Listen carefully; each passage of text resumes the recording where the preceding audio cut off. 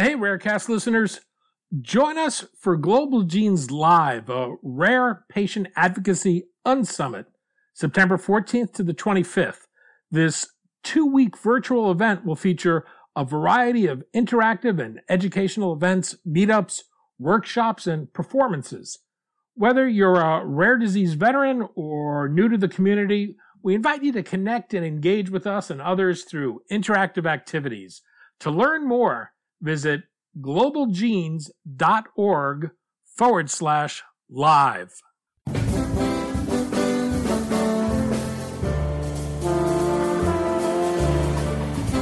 I'm Daniel Levine, and this is Rarecast.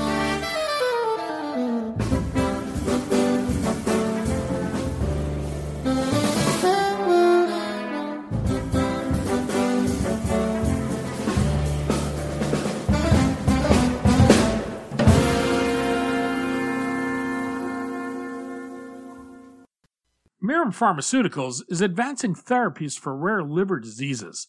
The company is preparing to file an application to seek marketing approval for its lead experimental therapy, maralixibat, for Alagille syndrome, a genetic disorder in which bile accumulates in the liver because of malformations of the bile ducts. We spoke to Chris Peets, president and CEO of Mirum, about Alagille syndrome, its lead therapeutic, and why the company also hopes to seek approval for the drug in the related rare disorder, progressive familial intrahepatic cholestasis, or PFIC. Chris, thanks for joining us. Thanks for inviting me. It's great to have the chance to talk. We're going to talk about rare liver diseases, Mirum Pharmaceuticals, and your lead experimental therapy, maralixibat. Let's start with Alagille syndrome, which is your lead indication. What is Alagille syndrome? Yeah, so Alagille syndrome is a genetically caused rare cholestatic liver disease, and it's in short a mutation that disrupts vascular formation, causes quite a few issues systemically for the children who have it, and with the liver complications, it's driven by insufficient or malformed bile ducts. And bile ducts, one of the liver's primary functions is to create bile and manage a lot of metabolic and digestive functions, with creation and regulation of bile being one of them. And it flows out of the liver through bile ducts.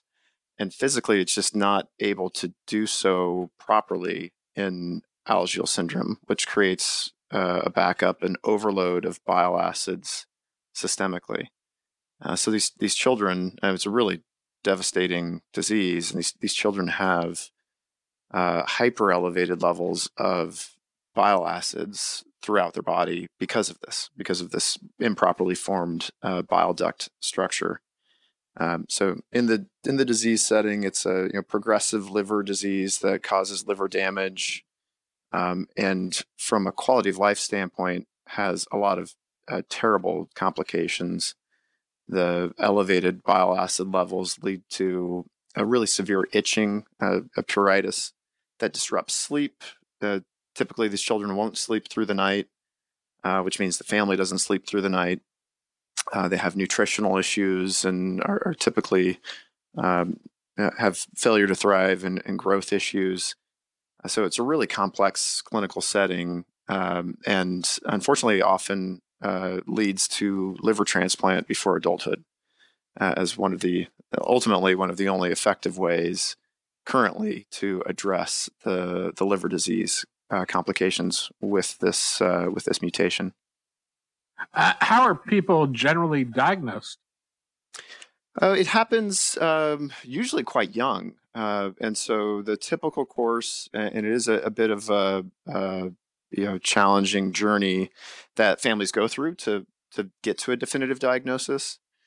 A typical course, as you talk with families and physicians that have been through this, is there'll be persistent jaundice for after childbirth. And so the baby is visibly jaundiced and yellow, and eventually we'll get to a specialist that does a workup. And in current practice usually is confirmed with a genetic diagnosis, so confirming the genetic mutation. But that can take months to go through that process. And as the children get older, they also present with that pruritus that I mentioned.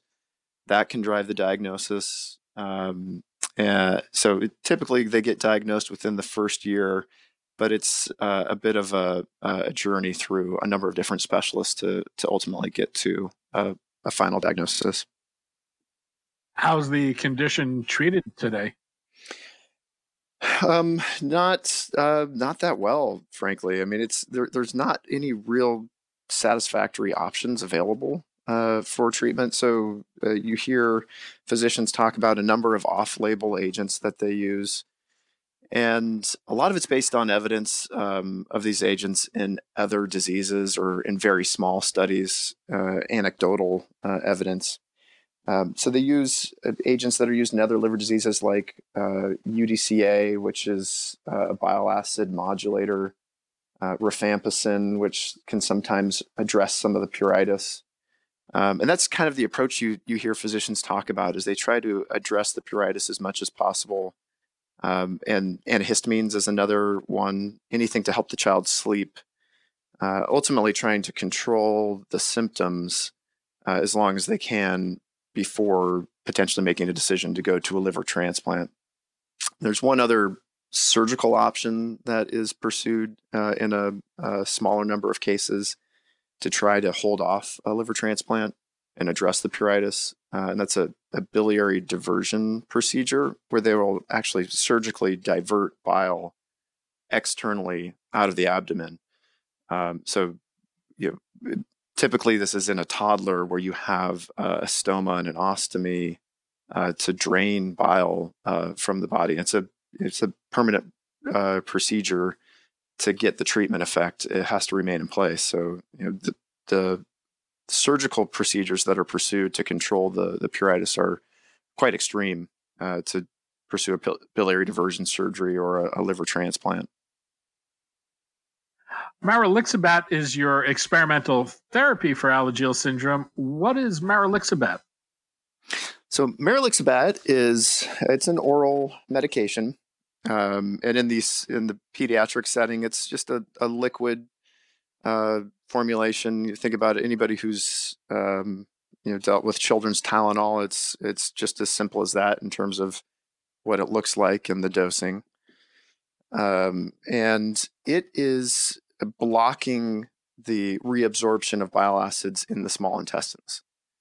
So it's a minimally absorbed drug. It's not a systemically active agent, which has some significant advantages in the profile.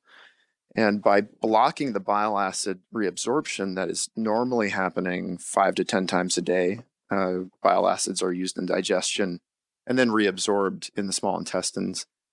By blocking that reabsorption, the bile pool is essentially pushed out of the body. So bile is pushed into stool, and you can measure reductions in the systemic levels of bile acids in patients in maralixibat studies. So it's quite simply just clearing bile acid from the body. What's known about it from clinical studies to date? So maralixibat has been in a pretty extensive clinical program to date, and over 1,600 subjects treated in different studies. That includes some adults and children in the pediatric program. What we see pretty consistently across these different settings is the signs of the mechanism of action and activity that we're hoping to see with blocking the ASBT inhibitor, and that's the actual target for maralixibat. And so what results is there's a reduction in cholesterol, and that's from the liver trying to replace the bile that's clearing from the body. There's reductions in the systemic bile acid load for those that have elevated serum bile acid levels. Usually there's a bit of treatment onset in the first week or two. There's some GI discomfort because of the shift in the bile acid composition in the colon, and that's all related to the mechanism of action. That means that the drug's doing what we hope it to do and pushing bile acids into the colon. But we don't see that last. So long-term therapy, in some of our studies where we've looked at a placebo versus drug comparison at 4 months, for example, you really don't. There's no difference that shows up in that data from placebo. So we know that it is minimally absorbed. So all of this activity is happening in the small intestines, and all the signs that it is pushing bile acids out of the body. If all goes well, when might you expect approval? So we have, last year was a pretty busy year in conversations with regulators, and now have mapped out our NDA filing in the US, which is going to be happening quite soon. So within this quarter, so in the next few months, we're going to initiate a rolling submission for approval based on a phase 2b study of maralixibat in Alagille syndrome. It's a great data set showing a highly significant and quite rapid impact on the pruritus, on the itching, and on the bile acid levels, also showing a growth improvement and xanthoma clearance, another issue in Alagille syndrome. And so that rolling submission that we plan to start this quarter would point us towards an approval sometime next year, if all goes well. That would be, call it mid-year or in the second half of the year. You're also developing maralixibat as a treatment for PFIC. What is PFIC, and how does it relate to Alagille syndrome? So PFIC, the commonality is that it is also a severe cholestatic, genetically driven disorder. Presents quite young, has that same really debilitating pruritus and similar clinical consequences of the cholestasis. What's different about it is that the genetic cause of it is quite distinct and different. So they are very much distinct, different diseases. And in PFIC, it is a recessive, familial disorder, meaning you need two genes passed down to have PFIC. It is a disorder with the liver transport, the bile acid transporters within the liver. So while Alagille syndrome was a structural bile duct issue, so think of it almost like we describe it as the plumbing, issues with the plumbing in the liver. This is at the cellular level, that the transporters are not, they're malformed or not functional at all. So the bile acids can't actually pass out of the liver where they would normally be transported into the gallbladder and eventually the small intestines. So that pathway of bile acids into the digestive tract is disrupted. And you end up with the same hyperelevated systemic levels of bile acids and these digestive agents at very elevated levels throughout the body, causing damage. And where are you in development? So with PFIC, it's at quite an interesting stage, actually. So we're enrolling a phase 3 study in a number of different subtypes of PFIC. It's worth noting that the term PFIC really encompasses a handful of different identified disorders that affect different cellular transporters in the liver. So when we say PFIC, it is actually a little bit of a broad term for a handful of distinct diseases. And we're running a phase 3 study. We also, though, have a very interesting data set from a phase 2 study that is 6 years in. This is some data that we're presenting at the upcoming European Liver Conference that's going to be in August this year, looking at the long-term outcomes out of that study, and the results are quite striking. So in what we have called the Indigo phase 2 study in PFIC types 1 and PFIC type 2, we see in the PFIC type 2 children, there is a response pattern in some of these children of quite dramatic reductions or normalization of their serum bile acid levels also normalization of some of their other systemic liver markers that are tracked to evaluate liver status and liver health. And for the children in the study that had this response years ago, early on in the study, all of them, there's 7 of them in the study, all of those that had that response are still on study. When over that time course, a number of children typically would have progressed on to surgery or transplant. Those that had the response have not, and remain kind of on study with improved pruritus, improved liver function tests. It's quite a striking response profile. And so what we've done is taken that data and initiated a conversation with the European and U.S. Regulatory agencies, and have had kind of good feedback in the preliminary interactions. What that means from kind of a path forward is that we're planning to file for approval based on the phase 2 data in Europe later this year. So that's kind of a procedural steps that we've set in motion that would have us initiating that filing in Q4 this year, and have a similar discussion coming soon in the US, where we'll see if we can actually file for both Alagille syndrome and PFIC in the same upcoming US filing. So real exciting time for PFIC, given the amount of data and this clear response and transplant-free survival pattern that we're seeing in the phase 2 data. We're still in the midst of the COVID-19 pandemic. What effect has this had on development for you?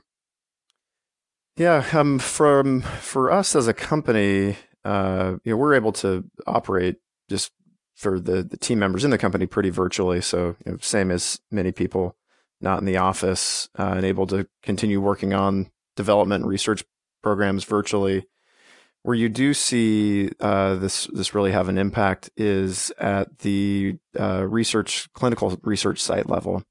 And so what we've seen is, as the pandemic was really first rolling out earlier this spring, a lot of research centers just closed down to enrolling new patients and focusing on those that they had already on studies, as well as bracing for potential waves of infections in the cities where the centers are. So unfortunately, we've seen a slowdown of enrolling of new patients, but have come up with a lot of great ways to keep those that are already on study continuing on study. So finding ways to either directly ship the investigational drug directly to the patient, remote visits so they don't have to come into the hospital. Anything you can do to accommodate the situation where people are scared of coming into major medical centers. So going forward, one of the initiatives that we're starting up to try and address this, as well as keep allowing access to maralixibat in an investigational setting, is we're launching an expanded access program in the U.S. for Alagille syndrome. So it'll be open access for people suffering from Alagille syndrome, and a lot lighter touch than a clinical study in terms of how many visits they would need to have with their physician, and some of the things that typically come with clinical studies typically have a lot more blood draws and data collection, things like that. The program we're launching is going to be a lot simpler, in part because it's hard to have so many touch points and interactions during the pandemic. One of the peculiar aspects of the world of rare disease is that most conditions are without an approved therapy, but often you'll see multiple candidates in development for a rare condition like PFIC. How does this shape the decisions you make around such things as clinical trials, collaborations, the patient community, and pricing? I mean, first and foremost for us, we have from our phase 2 program really unique data set for a rare disease development story. And a lot of that comes just from the years of study conduct. What we're focused on from a competitive standpoint and from just the patient standpoint is to get maralixibat approved in these settings as quickly as we can. And that's what's been behind our regulatory interactions over the past couple of years, is making the case on what we see in the 6 years of study conduct with maralixibat in Alagille syndrome and in PFIC, showing long-term durable responses on endpoints that really demonstrate that it's addressing many of the severe issues in these diseases. So taking that data to regulators and getting our drugs approved is really the primary focus from a competitive standpoint. And as you mentioned, in both Alagille syndrome and in PFIC, there are no approved therapies, and being able to take this kind of data set forward for regulators, we think will be quite convincing. Chris Peets, CEO of Mirum Pharmaceuticals. Chris, thanks so much for your time today. Thanks, Danny. Thanks for making the time.